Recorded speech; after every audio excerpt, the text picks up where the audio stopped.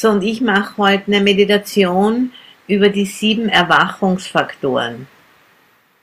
Egal welches Meditationsobjekt wir praktizieren, wenn wir das in Beziehung setzen zu diesen 7 Erwachungsfaktoren, dann erhöht es automatisch das Einsichtspotenzial. So egal, ob wir jetzt den Atem hernehmen oder den ganzen Körper oder ein Mantra oder Visualisierung oder die Elemente oder Körperteile, egal was. Wenn das in Verbindung gesetzt wird, in Beziehung gesetzt wird zu den 7 Erwachungsfaktoren, dann erhöht es das Einsichtspotenzial. So, wir fangen jetzt einfach an mit Ganzkörperachtsamkeit, wie immer.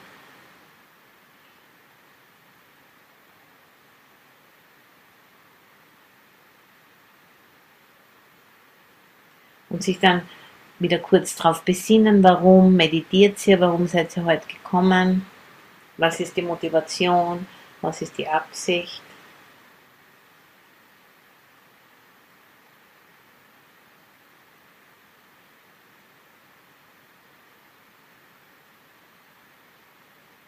Und dann den Geist auf den gegenwärtigen Moment lenken. Empfänglicher Geist, rezeptiver Geist. So nicht, dass der Geist jetzt irgendetwas nachjagt, sondern der Geist ist einfach offen für Ganzkörperachtsamkeit. Und dann wird diese Erfahrung von Ganzkörperatmen wird einfach dann im Geist auftauchen. Wir brauchen dem nicht nachlaufen, sozusagen. Sondern es einfach nur zulassen. Und das ist dann schon der erste Erwachungsfaktor Sati.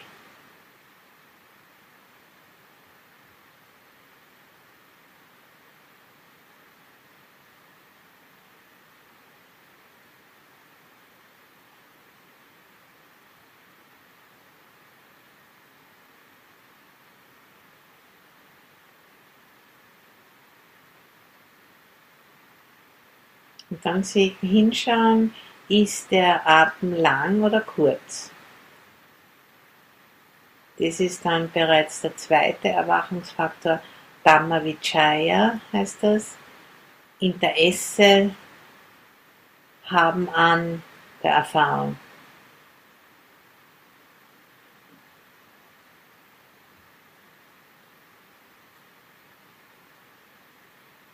So ein bisschen wie ein Vergrößerungsglas, indem man da sich das anschaut.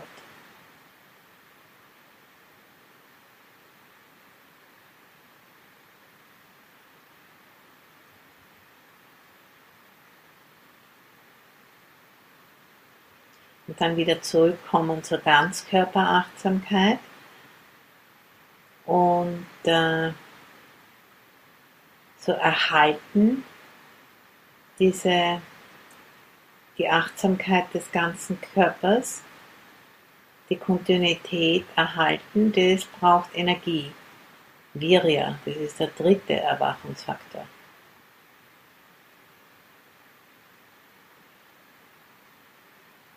So Achtsamkeit, Interesse und Energie. Wenn man für was Interesse hat, dann kommt die Energie.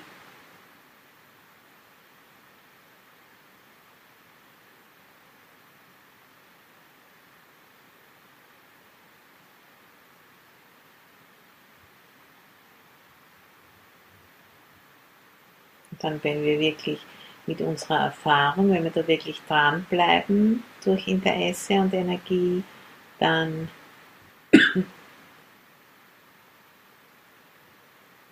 wenn die Spannungen lösen sich auf, Spannung wird losgelassen und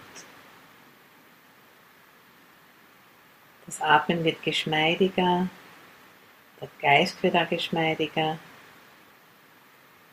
und eine gewisse Freude oder zumindest Zufriedenheit steigt auf. Das ist der nächste Erwachungsfaktor, Piti. Und wenn das nicht passiert, dann kann man zum Beispiel darauf reflektieren, dass man die 5 ethischen Regeln einhält, wäre eine Möglichkeit. Oder darauf reflektieren, dass wir das große Glück gehabt haben, dass wir mit der Lehre des Buddhas in Kontakt gekommen sind.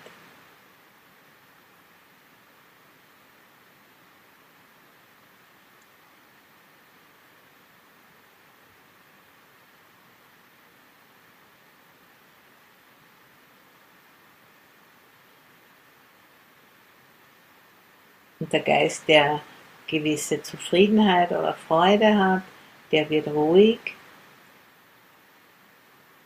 Und den Geist einfach lassen, ohne einzugreifen.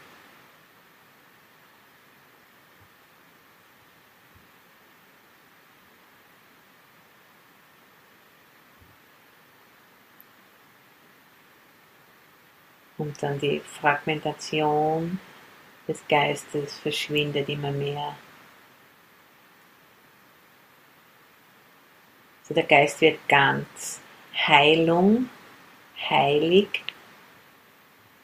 die sind miteinander verwandt, diese 2 Worte. Und das ist dann der 6. Erwachungsfaktor, Samadhi. Stabilität, Sammlung des Geistes. So wie wenn man Holz für ein Lagerfeuer zusammentragt.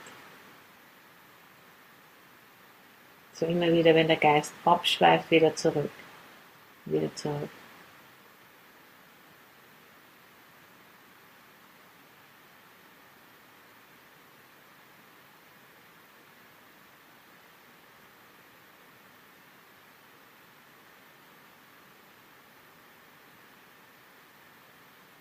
Dann ist der Geist wirklich in Beziehung mit dem Meditationsobjekt und zugleich aber auch geräumig und weit und ausgewogen. Das ist dann der 7., der letzte Erwachungsfaktor, Upekkha,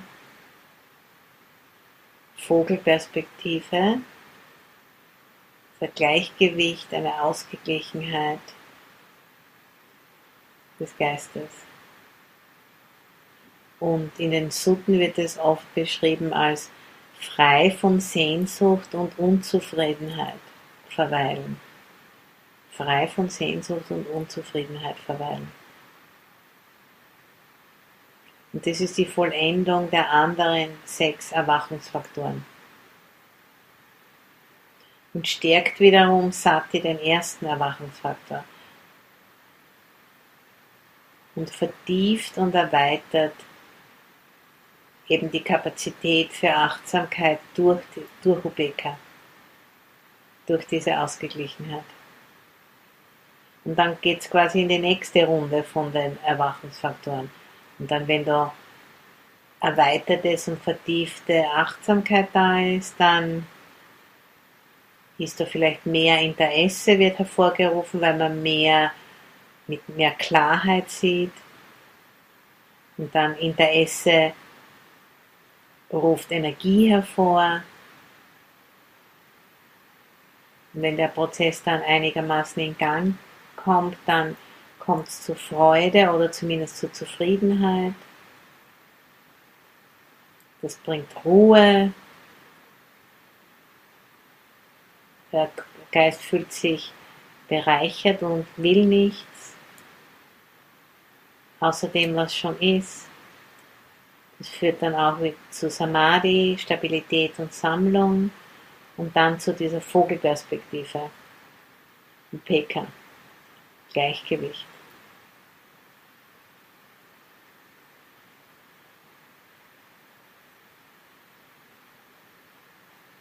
Und die ersten, so Sati ist ein neutraler Erwachungsfaktor und dann die folgenden 3,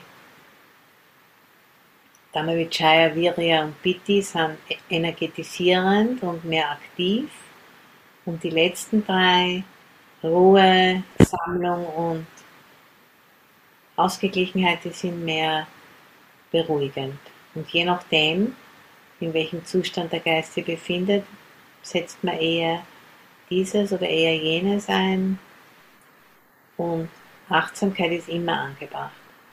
Das ist neutral. Achtsamkeit weiß, was eingesetzt werden soll, wie die Energie eingesetzt werden soll.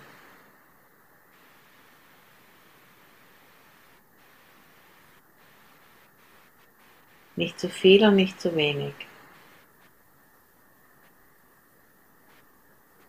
Und wenn man eben zu weit rechts ist, geht man nach links. Wenn man zu weit links ist, geht man nach rechts. Das ist alles relativ.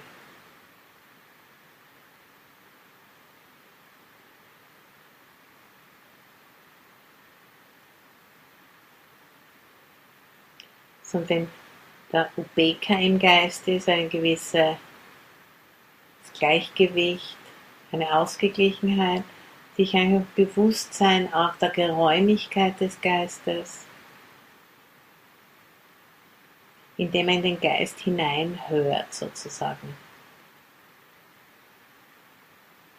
In den Raum, der nicht endet an den Wänden von dem Zimmer, in dem wir sitzen, sondern der ist grenzenlos.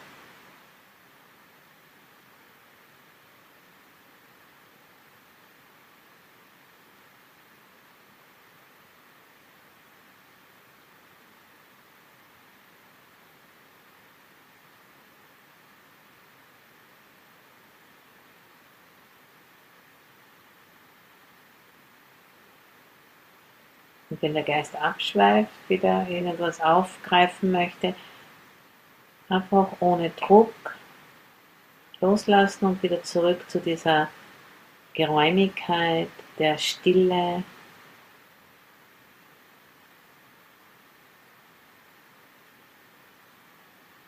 die hinter allen Geräuschen da ist.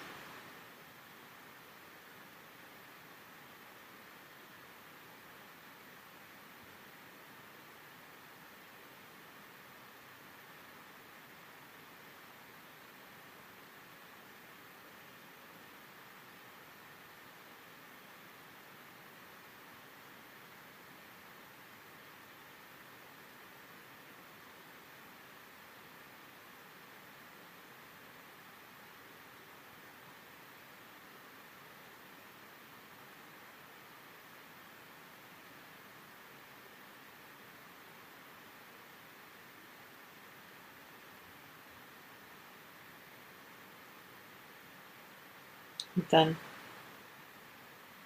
sich dessen bewusst werden, dass um diesen grenzenlosen Raum weiß, einfach umschalten, den Raum fallen lassen und sich bewusst sein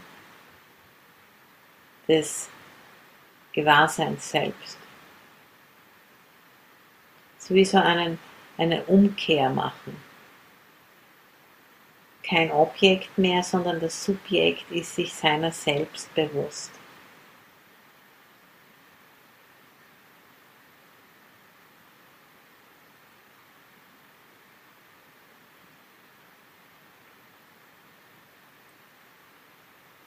Gewahrsein an sich, grenzenloses Bewusstsein.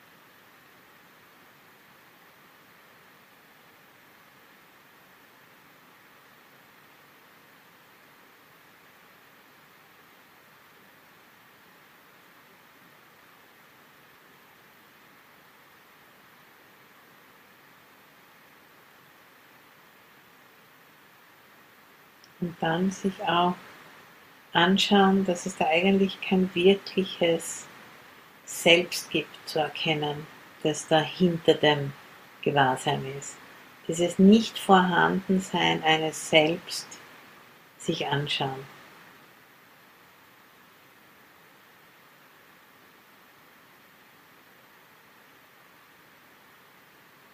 Kein Subjekt, kein Ich und kein Objekt.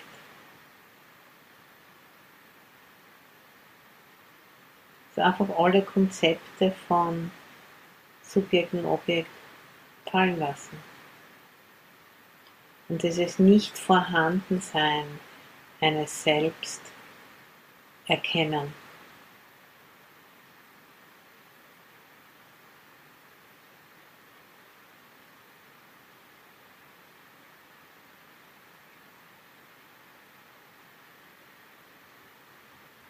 Das ist einfach nur Gewahrsein an sich, ohne Objekt, ohne Subjekt, einfach nur Gewahrsein sein.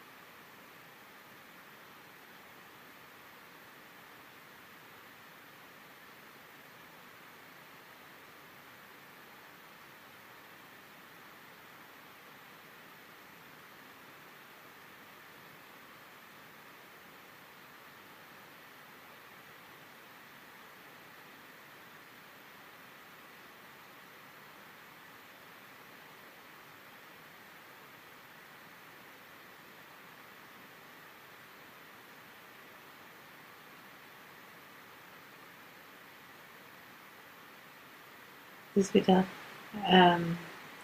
Beispiel für temporäre Befreiung des Geistes und sich auch anzuschauen, dieses subtile, angenehme Gefühl, das da natürlich dabei ist.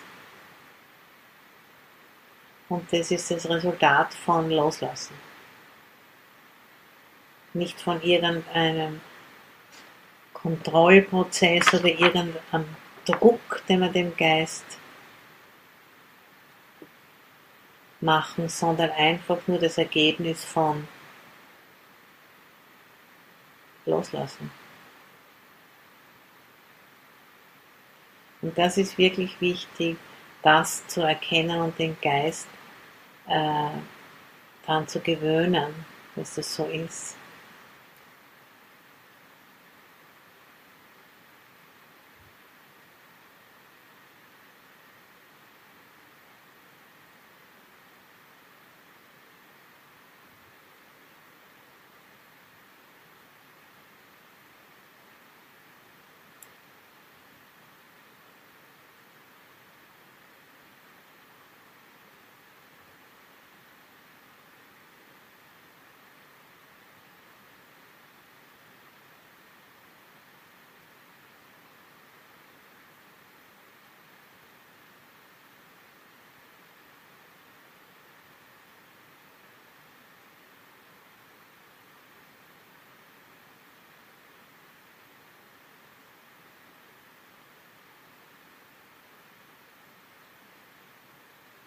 Und wenn der Geist es lernt, dass er diese Geräumigkeit kultivieren und trainieren kann, dann ist dann auch mehr Möglichkeit, dem Wandel Raum zu geben.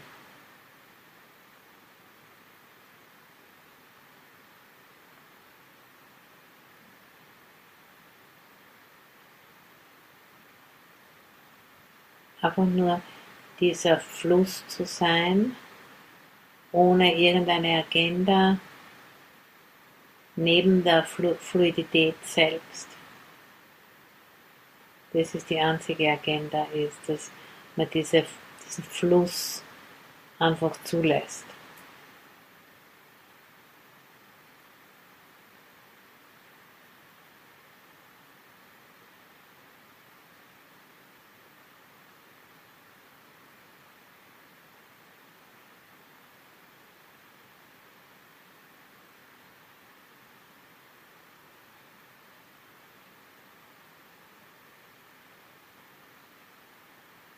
Dass nichts wirklich ich oder mein sein kann durch diese ständige Veränderung. Leer von einem Selbst oder was zu einem Selbst gehören könnte.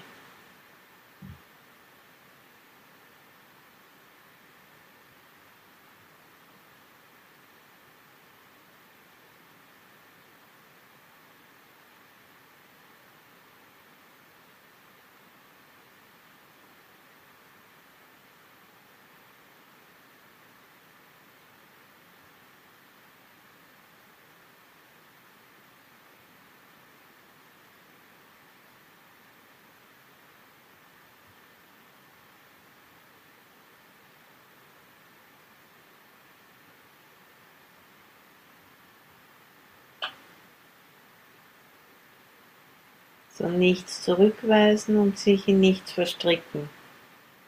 Das ist dieser mittlere Weg.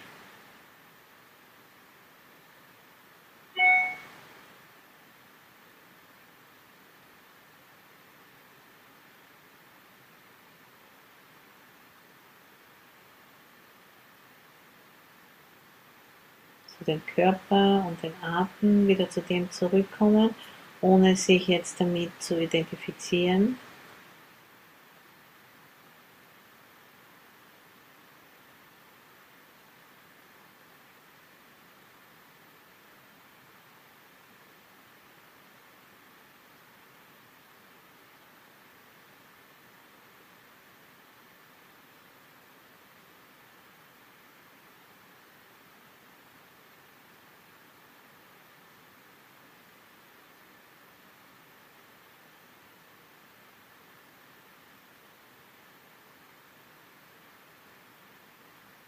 Das ist einfach ein natürlicher Prozess. Der findet auch ohne Identifikation statt.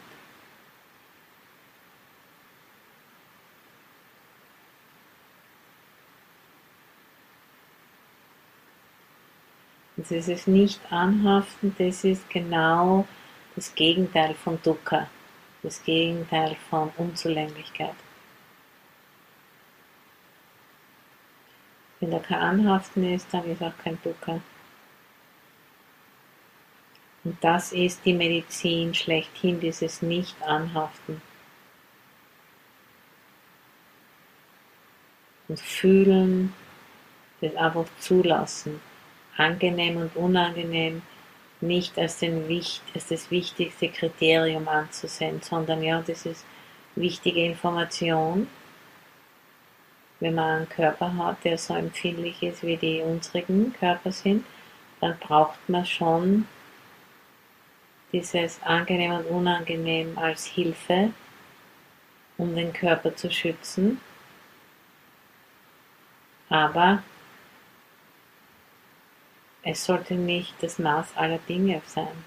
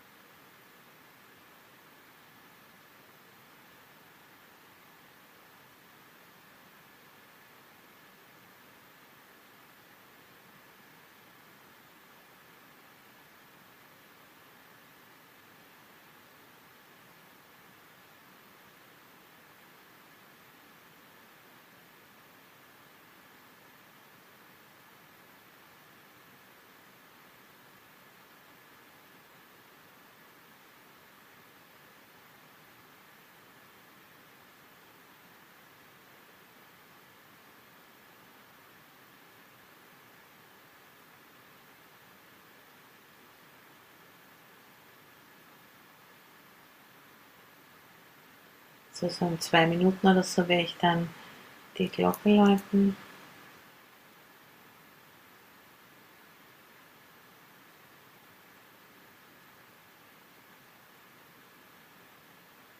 Vielleicht lese ich noch einmal das Gedicht auf Deutsch, die Nachdichtung, die Sabrina übersetzt hat.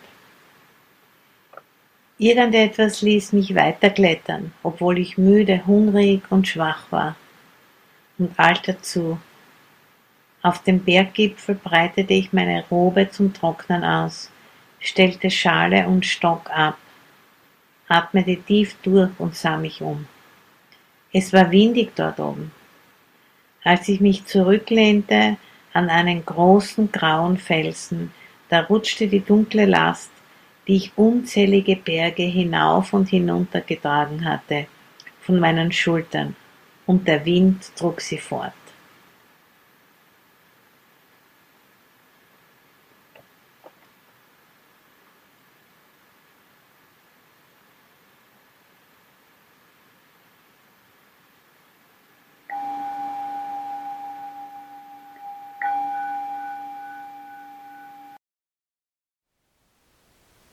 Thank you for listening. To learn how you can support the teachers and Dharma Seed, please visit dharmaseed.org/donate.